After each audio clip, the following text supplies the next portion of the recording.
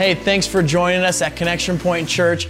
You know, we would love for you to stay connected, and a simple way for you to do that is to subscribe so that each week you can get notified when new content goes live. We'd also love to keep in touch with you throughout the week, and the best way to do this is through our Connection Point Facebook page. Now, with all that being said, let's go to this week's message from one of our guest speakers. As we continue our message series in Ephesians this morning, I will say it is incredible what Jesus did on the cross and how he is truly the only one who can break down all dividing walls that separate any groups of people. Shelley and I have seen that, and we'll talk about that as it relates to even people groups in the Middle East. It's contentious, but Jesus breaks down dividing walls. And that is good news this morning. So if you have your Bibles, hey, I hope you've got God's Word with you today. If you are new to Connection Point, it's just a weekly reminder, man, we want you in God's Word. Not just today, but every day. If you don't have a Bible with you today, we've got a Bible underneath the seat in front of you. You're welcome to borrow that.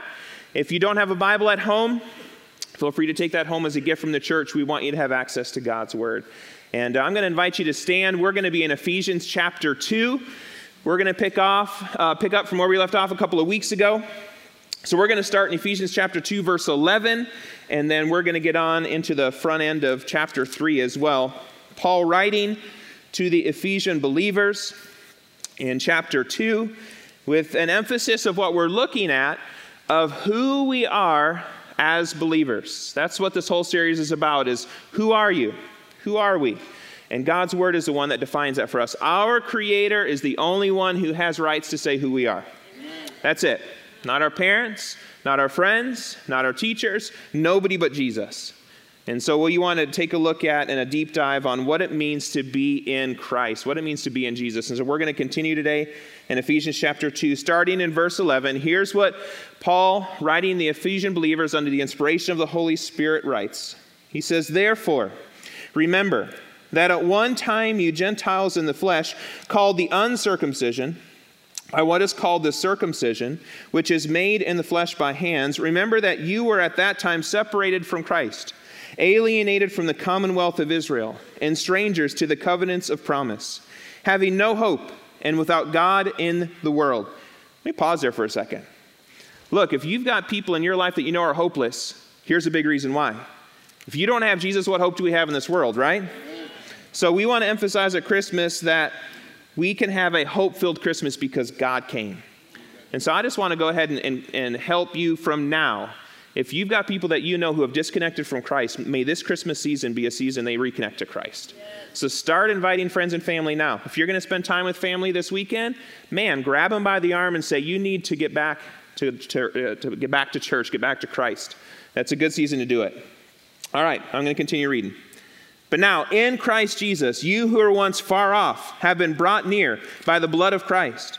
For he himself is our peace, who has made us both one and has broken down in his flesh the dividing wall of hostility, by abolishing the law of commandments expressed in ordinances, that he might create in himself one new man in place of the two, so making peace, and might reconcile us both to God in one body through the cross, thereby killing the hostility.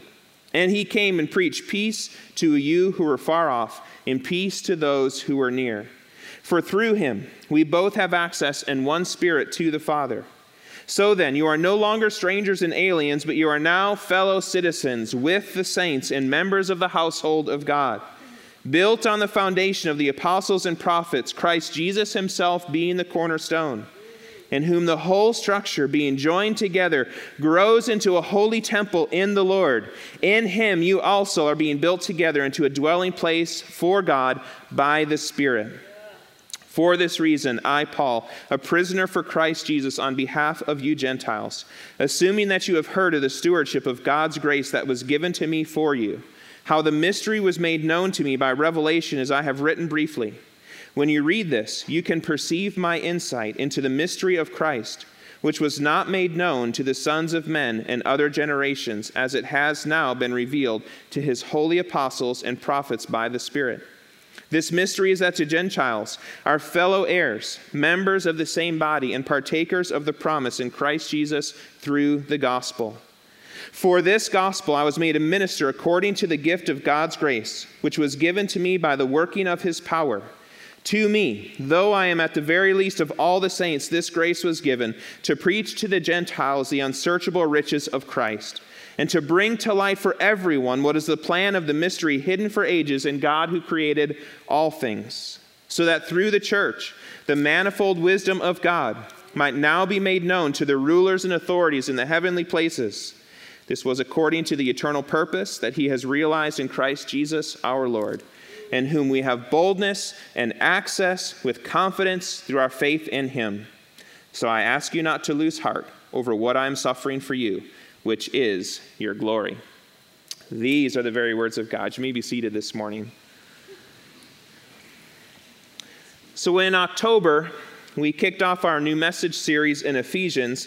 And since that time, we've learned some important things about who we are as followers of Jesus. Most importantly, we learned we are in Christ. That's it. We are in Christ. We find this phrase in various forms in the New Testament 216 times. So it's important. We are in Christ as believers. The promise of Scripture is that as we abide in Jesus, he will abide in us. Could there be a better promise? We have access to the same Spirit that raised Jesus from the dead. And because of this, we have this incredible opportunity to live out our God-given identities as blessed saints who are appreciated and saved.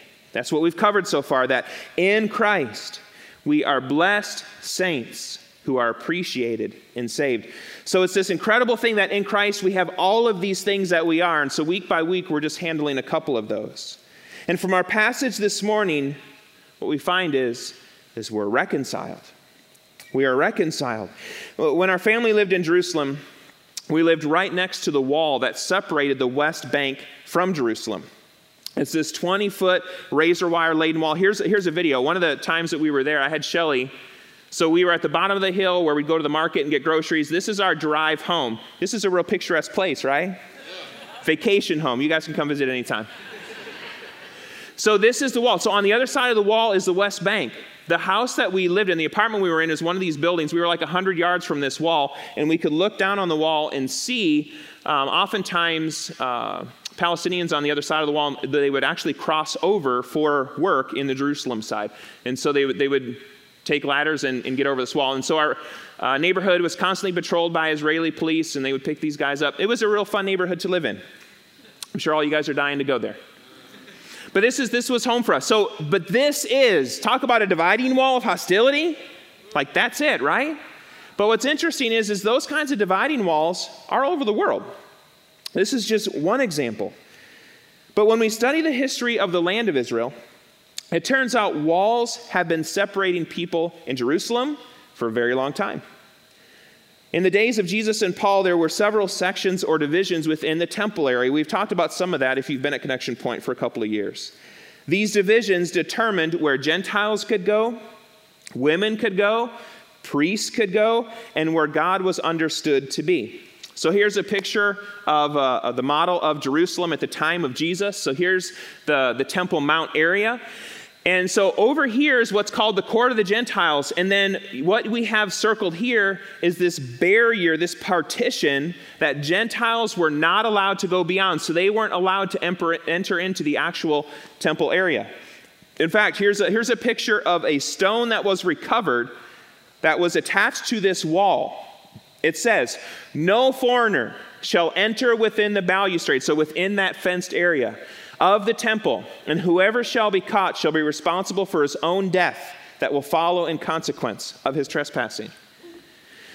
So, the temple, the people serving at the temple, their guest service team were not wearing welcome shirts, right? No, their shirts said "no trespassing." Very different situation. So walls have been separating the people in the land of Israel for a very long time. So as we look at these pictures, although God had designated the Jews as his people, he did this in order so that they would be a blessing to all nations. So what you find as you go through the Old Testament is God had a plan for the Jewish people, but it was to bless all nations. All nations were meant to worship together. And in fact, this is why Jesus flips the money changers' tables. We talked about this. Why? Because this was in the court of the Gentiles, and he's saying, my house was meant to be a house of prayer for all nations. You can't forget that part. And that was from the prophets that were saying this. We read in Genesis chapter 12, God is speaking to Abraham. And the promise he gives is, I will bless those who bless you, and him who dishonors you, I will curse. And in you, all families of the earth shall be blessed. So, although God had designated the Jewish people for a purpose, it was to be a blessing to all nations. It was never to be that they were a blessed people and everyone else was cursed. That was never the point. Every nation, race, and culture was meant to be blessed by Israel through the coming of Jesus.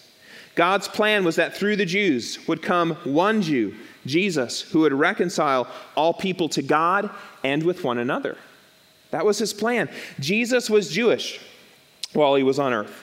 His disciples were Jewish, as were his first converts. The early church that met around the temple and who were filled with the Holy Spirit, as we see in Acts 2, they were all Jewish. Even those who were hearing the disciples in their own language from different nations, they were still of all Jewish background. So the early church is all Jewish. But then after a while, Gentiles, so non-Jews, they started putting their faith in Jesus and becoming Christians in large numbers. They love Jesus. Their sins are being forgiven, and they're filled with the Holy Spirit. And so then the Gentiles, because they don't have the background that the Jews had, they started asking questions. Like the believers in Corinth. You read that book, it's a little crazy. And I've already shared with you, I read the New Testament with a little bit of humor. So I read Corinth and they're wondering, here's questions they're asking. Can we go up to the temple with prostitution and pagan gods? Is that okay? Can we eat the meat sacrificed to idols and demons? Is that okay? Can we marry our mother-in-law? And the Jews get these questions. They're like, what? Who's asking these kinds of questions? This doesn't make any sense to us. These kinds of questions aren't coming up in synagogue. You know, like, can I get drunk and marry my mom? No. Like, every Jewish person knows, no. That's not okay. There's no Q&A happening like that in the Jewish synagogues. But these Gentile believers are trying to figure these things out because they didn't have the law. They didn't understand. They're like, there's certain things that help you live a better life. So every Jew understood these things aren't good, but newly converted Gentiles, they had lots of questions because they're coming out of some crazy pagan backgrounds. And this still happens all over the world today. Even here in the U.S., when people come and put their faith in Jesus and they have no church background, I'll be honest, those are some of my favorite. Because they ask questions, I'm like, you know, I've never thought of that. Let's look at Scripture and figure that out. Like, good questions. But this would happen for us in the Middle East as we're serving among Muslim peoples. And they're like, hey, is it okay if I still go to the mosque and pray? Here was a crazy one. So in Islam, you can have more than one wife. So they're like, okay, so as a Muslim, I had two wives. But now that I'm a Christian, do I need to divorce this wife and basically send she and her children away? Interesting things you've got to work through, right? And this is really what the New Testament is. So what happens is the gospel enters into new cultures. How the gospel affects those cultures, it has to be worked out. And really, this is most of the New Testament. Paul's letters in particular, they are answers to questions that were raised by newly converted Gentiles. Gentiles were wondering, can we just be Christians who follow Jesus, or do we also have to culturally convert to Judaism? Start circumcising our men, changing our diet, and observe those new holidays. Many of the Jewish people, they were simply saying, well, just tell them to be Jewish. Tell all the guys to get circumcised and to stop eating bacon. And all the guys are like, are you sure? I mean, we kind of like confirmation on that. It's not like we're unwilling, but if there's an exception clause, we unanimously vote for it, you know? Like, this is what you read in the New Testament. So these questions get raised, and Gentiles are saying, we can just be Gentile believers in Jesus and forget about all this Jewish stuff. And Jewish believers are saying, now wait a minute, it's in the book. So let me ask you, if you were there, what would you have said? Like, this was the wrestlings of New Testament. Does becoming a Christ follower mean we become Jewish?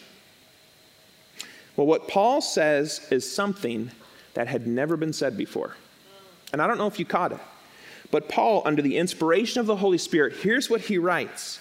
In Christ Jesus, you who were once far off, the Gentiles, have been brought near by the blood of Christ. For he himself is our peace, who has made us both one, has broken down in his flesh the dividing wall of hostility by abolishing the law of commandments expressed in ordinances, that he might, and here's the phrase, create in himself one new man in place of two. So the Gentiles are arguing. Jesus sets us free. We can just live like Gentiles. The Jews are arguing. Everyone needs to become Jewish. And Scripture declares, wrong. We all need to be in Christ, now a new creation. That's it. Some theologians, they call this new creation actually a third humanity. And so it's not this or that. It's something entirely new now. That's what it is. There's no longer meant to be an identity of uncircumcised Gentile or circumcised Jew. In Christ, these things are reconciled together in a new humanity. We are this new people group called Christians, little Christs, followers of the Messiah. That's what Christian is. We are Jesus people. This is similar to what happens at a wedding, that where this bride and groom have married a bunch of people from this platform. They come together, a husband and wife, and they don't really join her family or his family, but instead they become a new family. That's what happens. They might have aspects of their former family that's there, but it really is a totally new family. The two become one, and they make a new family. And this is what happens for us in Christ. This is what Jesus did on the cross. He reconciled together Jew and Gentile.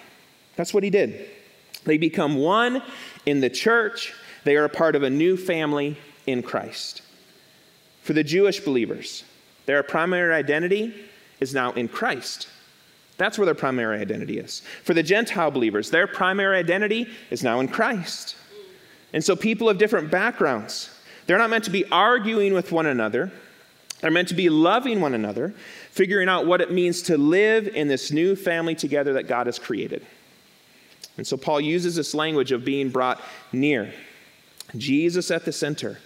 Gentiles come to Jesus. Jews come to Jesus. And as they draw near to Jesus, they draw near to one another. That's the beautiful thing. Paul says, for through him, we both have access in one spirit to the Father. And so what this means is that there's no favorites in the kingdom of God. None.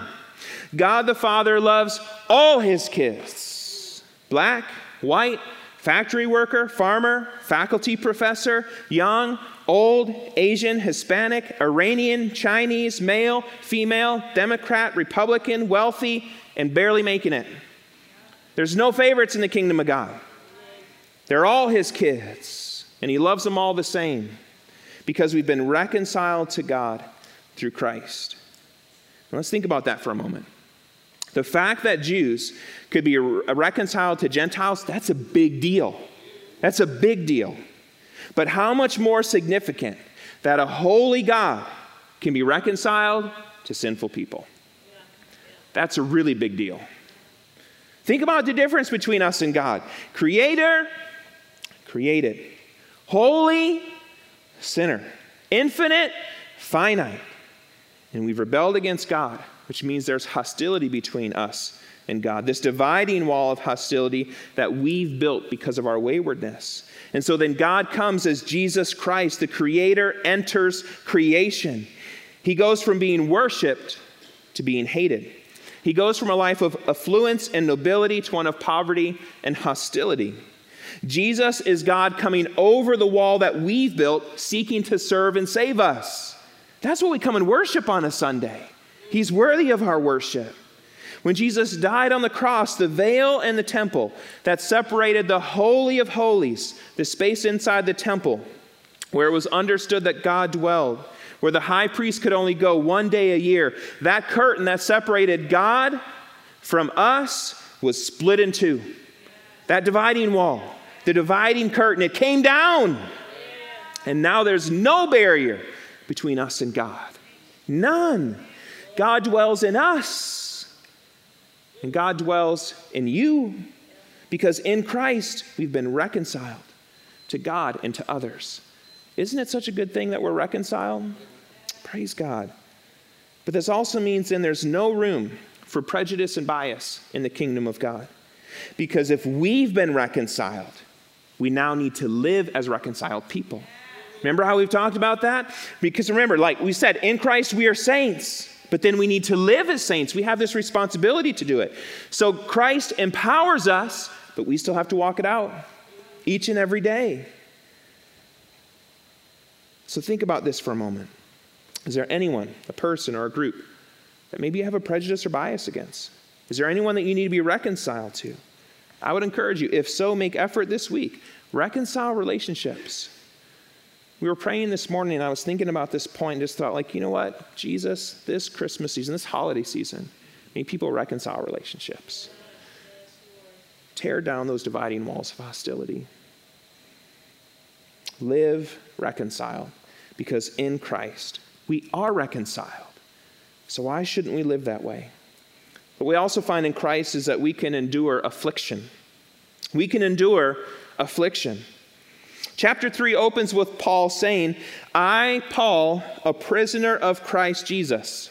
He's a prisoner. And then in verse 13, kind of bookend this section of Scripture, he says, I ask you not to lose heart over what I am suffering for you, which is your glory.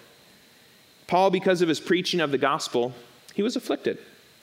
And throughout the New Testament, and what we find in Christian history is that if we are in Christ, we can expect to suffer on some level for Christ. But what's important when it comes to affliction is understanding there are oftentimes different causes and cures for the types of affliction that we face in life. There are rarely complete answers. This is what I found. There's rarely complete answers for all the questions we might have for the affliction that we or others might face. But I have found it can be helpful to look at some of the kinds of affliction we find in Scripture and what we find in people's experience to sometimes better understand how then do we find a cure for those afflictions. And so the first is what I would call original sin affliction. When Adam and Eve sinned, all of us were implicated. And we inherited a sin nature and were born into a fallen world.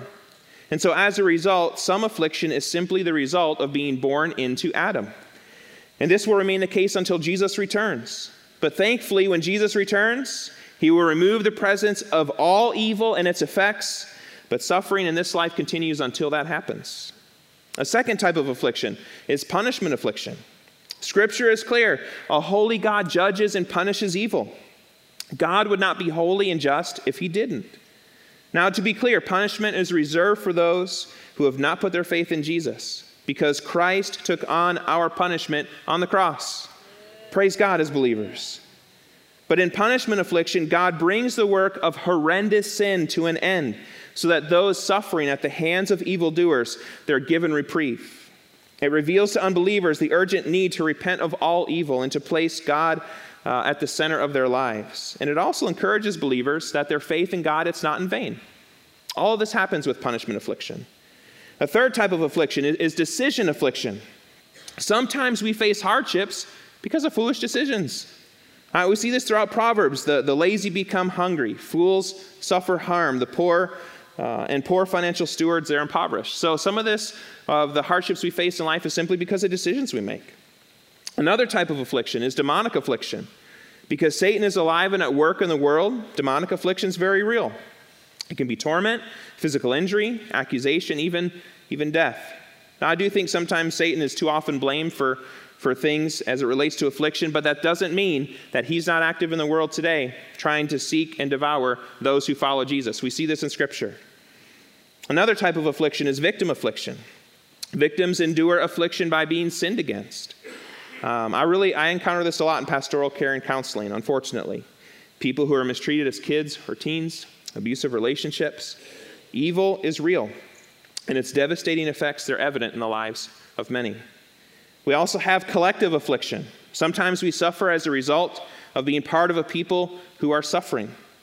We're not isolated, autonomous individuals as much as we'd like to think so. We're members of families, nations, and cultures, all of whom can suffer collectively. People born into poverty, famine, hardship, war, and the like, they experience hardship simply because of where and when they were born. Another type of affliction is disciplinary affliction. God brings correction to believers' lives in order to help them become more like Jesus. Scripture is clear that discipline comes from a loving heavenly Father who desires to save us from the harm that sin causes. I always like to encourage people that way. Maybe they're seeing the Lord is speaking to their life about things. It's because he wars against those things in our life that cause us harm. We should desire that. An eighth type of affliction is opposition affliction. Sometimes believers suffer because the ungodly oppose them. This could be verbal opposition or sometimes even physical harm, persecution. Another form of affliction is empathetic affliction, the suffering that comes when someone we love is hurting. Scripture says this is common for believers because when the people we love suffer, then we suffer. Another form of affliction is testimonial affliction, that some suffering is a demonstration of the gospel so others have a deeper appreciation and understanding of Jesus. This kind of hardship, it tests our identity in Christ. It confirms to us we are true believers. It strengthens our fellow believers, and it evangelizes non-Christians. We see this often in the life of Paul. Next affliction is providential. Some of us suffer so that people can be saved and worship of God can increase. You know, like Joseph, he was imprisoned in Egypt so that people could ultimately be saved from physical starvation and spiritual darkness. We also have preventative affliction. Sometimes it's a warning of greater suffering that will happen if we don't heed God's warning. This kind of suffering is indicative of the very loving nature of God, who may allow us to experience lesser degrees of pain, like an ache in our side, in order to warn us of a greater degree of pain, like a burst appendix, so we can respond to preventative affliction. Another form of affliction is mysterious affliction. Sometimes it's simply not clear why we're facing hardship. Even with all of these different classifications, we can still sometimes not really know why what's happening because we only know in part. Life is often not as clear as the categories we've outlined, but that's okay. And then the last form of affliction we'll mention today is end times affliction. Scripture speaks of increased suffering that will signal the end of this age. We don't know when the end will come and Jesus will return, but we do know Christians living in the final chapter of human history will suffer greatly for being in Christ. And sometimes I've had people ask, are we living in those times? And I ask them, have they chopped your head off yet? No. So I think we're not living those times just yet, okay? In all seriousness, so while we walk through these categories, what might be the cause of our suffering right now? Think about that. So maybe you're facing hardships right now. Maybe you're walking through some suffering. And maybe walking through these categories helps you to identify what those hardships are. Or think about people that you know, if they're experiencing affliction. In what ways could you counsel and comfort them? And here's why this matters. Because like you've got the example of Job. Was Job afflicted? Yes. But he had terrible counselors. Because they picked the wrong affliction, right? They're like, Job, you've sinned, you're facing hardship. He's like, I don't think so. So it matters that we know what's going on in someone's life and the affliction they're facing and the counsel we can then provide. And as believers, I will say this, there are some principles that we can put in place that helps us face almost any affliction that we might face, whether or not we can put our finger on it. I would say this, first of all, Scripture repeatedly reveals that God is both sovereign and he is good. This is so important for us this morning. When you think about the fact that we live in a life where affliction abounds, God is sovereign and he is good. And what this means for those in Christ is that everything in life, including our suffering, it either comes from or passes through God's hands. And we know that God will use our difficulties for our good, even if it was intended for evil. We see this all through Scripture. Now, this is what Paul meant when he wrote to believers in Rome. And we know that for those who love God, all things, he says, all things work together for good. Scripture does not promise that we will immediately see God work in all of our affliction, but for those in Christ, it's guaranteed that whether in this life or the life to come, the promise of God will come to pass. We know it. So we endure affliction knowing God works all things out. And here's another big one, though, that we may start with why. Why, God, is this happening to me? But we should always end with who, because that's what the psalmist does. Why, God, am I afflicted? But you know what, Lord? In you I put my trust. So we may start with why, but let's always end with who. Because who are we in Christ? Christ is the answer. He's the who. So let's always end there. When facing affliction, we got to move from the why to the who. That's how we endure through it. So who are we in Christ this morning? We are reconciled and we can endure affliction. Our life in Christ, it doesn't prevent us from facing affliction, but it does empower us to endure affliction. It does. God may not cause our affliction, but he can use it for his glory, for others' good, and for our growth if we're in Christ. Jesus didn't suffer so that we wouldn't suffer.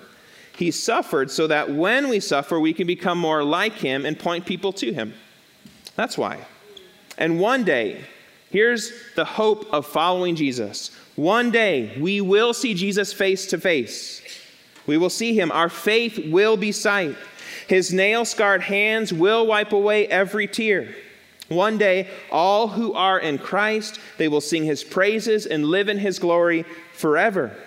One day, he will work out all things for the good of those who love him.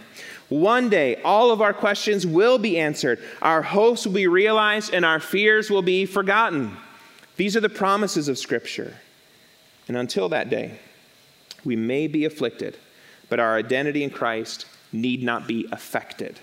This is so important this morning. Until that one day, we know that that's the promise we have in Christ. Our identity in Christ, it need not be affected, because in Christ, we can endure affliction. So today when I ask who you are, we can declare, in Christ, now it's getting long, I told you it would. I am a blessed saint who can endure affliction and who is appreciated, saved, and reconciled. So let's stand this morning. We need to end with that declaration. And it's on the screen, so you don't have to memorize it yet. It's a lot to remember. Are you ready? Are you ready? Yeah. Who are you? In Christ, I am a blessed saint who can endure affliction and who is appreciated, saved, and reconciled. Praise the Lord. So many promises in Christ. In Christ, we are blessed saints who can endure affliction and who are appreciated, saved, and reconciled. Man, there are so many good things about being in Christ. So let's live in that reality this week. A watching world needs to see believers living in their God-given identities as children of God. Your friends and families, you sit around the Thanksgiving tables this week, they need to see believers who know who they are in Christ. So as we close this morning, I want to ask, are you here today and you realize this statement isn't true of you because you're not living in Christ? But you would say, I want this statement to be true of me. I want to be able to live in that decision and be able to endure affliction and live as someone who's appreciated, saved, and reconciled. And so right now you can make that decision to say, I want to be in Christ. So with every head bowed this morning, the music team's going to start to play and they're going to lead us in song as we close. I just want to invite you to say, that's me. That's me. I want to live in Christ and have those things true of me. Just raise your hand before we leave today. I just want to pray with you before we go. Who here today would say, that's me? I want to live in Christ, over here in the middle. Anybody else? Say, I want to live in Christ, over here on the right. Anybody else today that would say, that's me? Over here on the left, anybody else that would say, that's me? I want to live in Christ today. I want to be able to endure the affliction that we see in this life. I want to live reconciled, saved, appreciated, and blessed. God, we just thank you for each and every one of those who raised their hands today to say, I want to follow you, Jesus, because of the work you did on the cross, tearing down that dividing wall of hostility between me and God, between me and others. And so, God, I pray for those that raise their hands. I pray, God, that you would pour your Spirit into them. Father, they experience you in song as we sing today, that they would live in you, in Christ, and experience the blessings that come as a part of following you, Jesus. We might be afflicted, but we don't have to be affected. Why? Because in Christ we know that our forever is assured. so we can live in that faith and hope and trust today. And so, God, I pray that those that raise their hand, that they would have the boldness today to talk with someone else about that decision, so that that decision is not one that's lost, but it's one that can be journeyed with others in. God, I just pray that that which the enemy would want to come in and steal, we just pray against it right now. Pray against the enemy, his works, and their effects. Jesus, we just pray that you would firm our congregation's identity in you, Jesus, as blessed saints who can endure affliction, who are appreciated, saved, and reconciled. And Lord, may we sing about it today as we close. In Jesus' name, amen.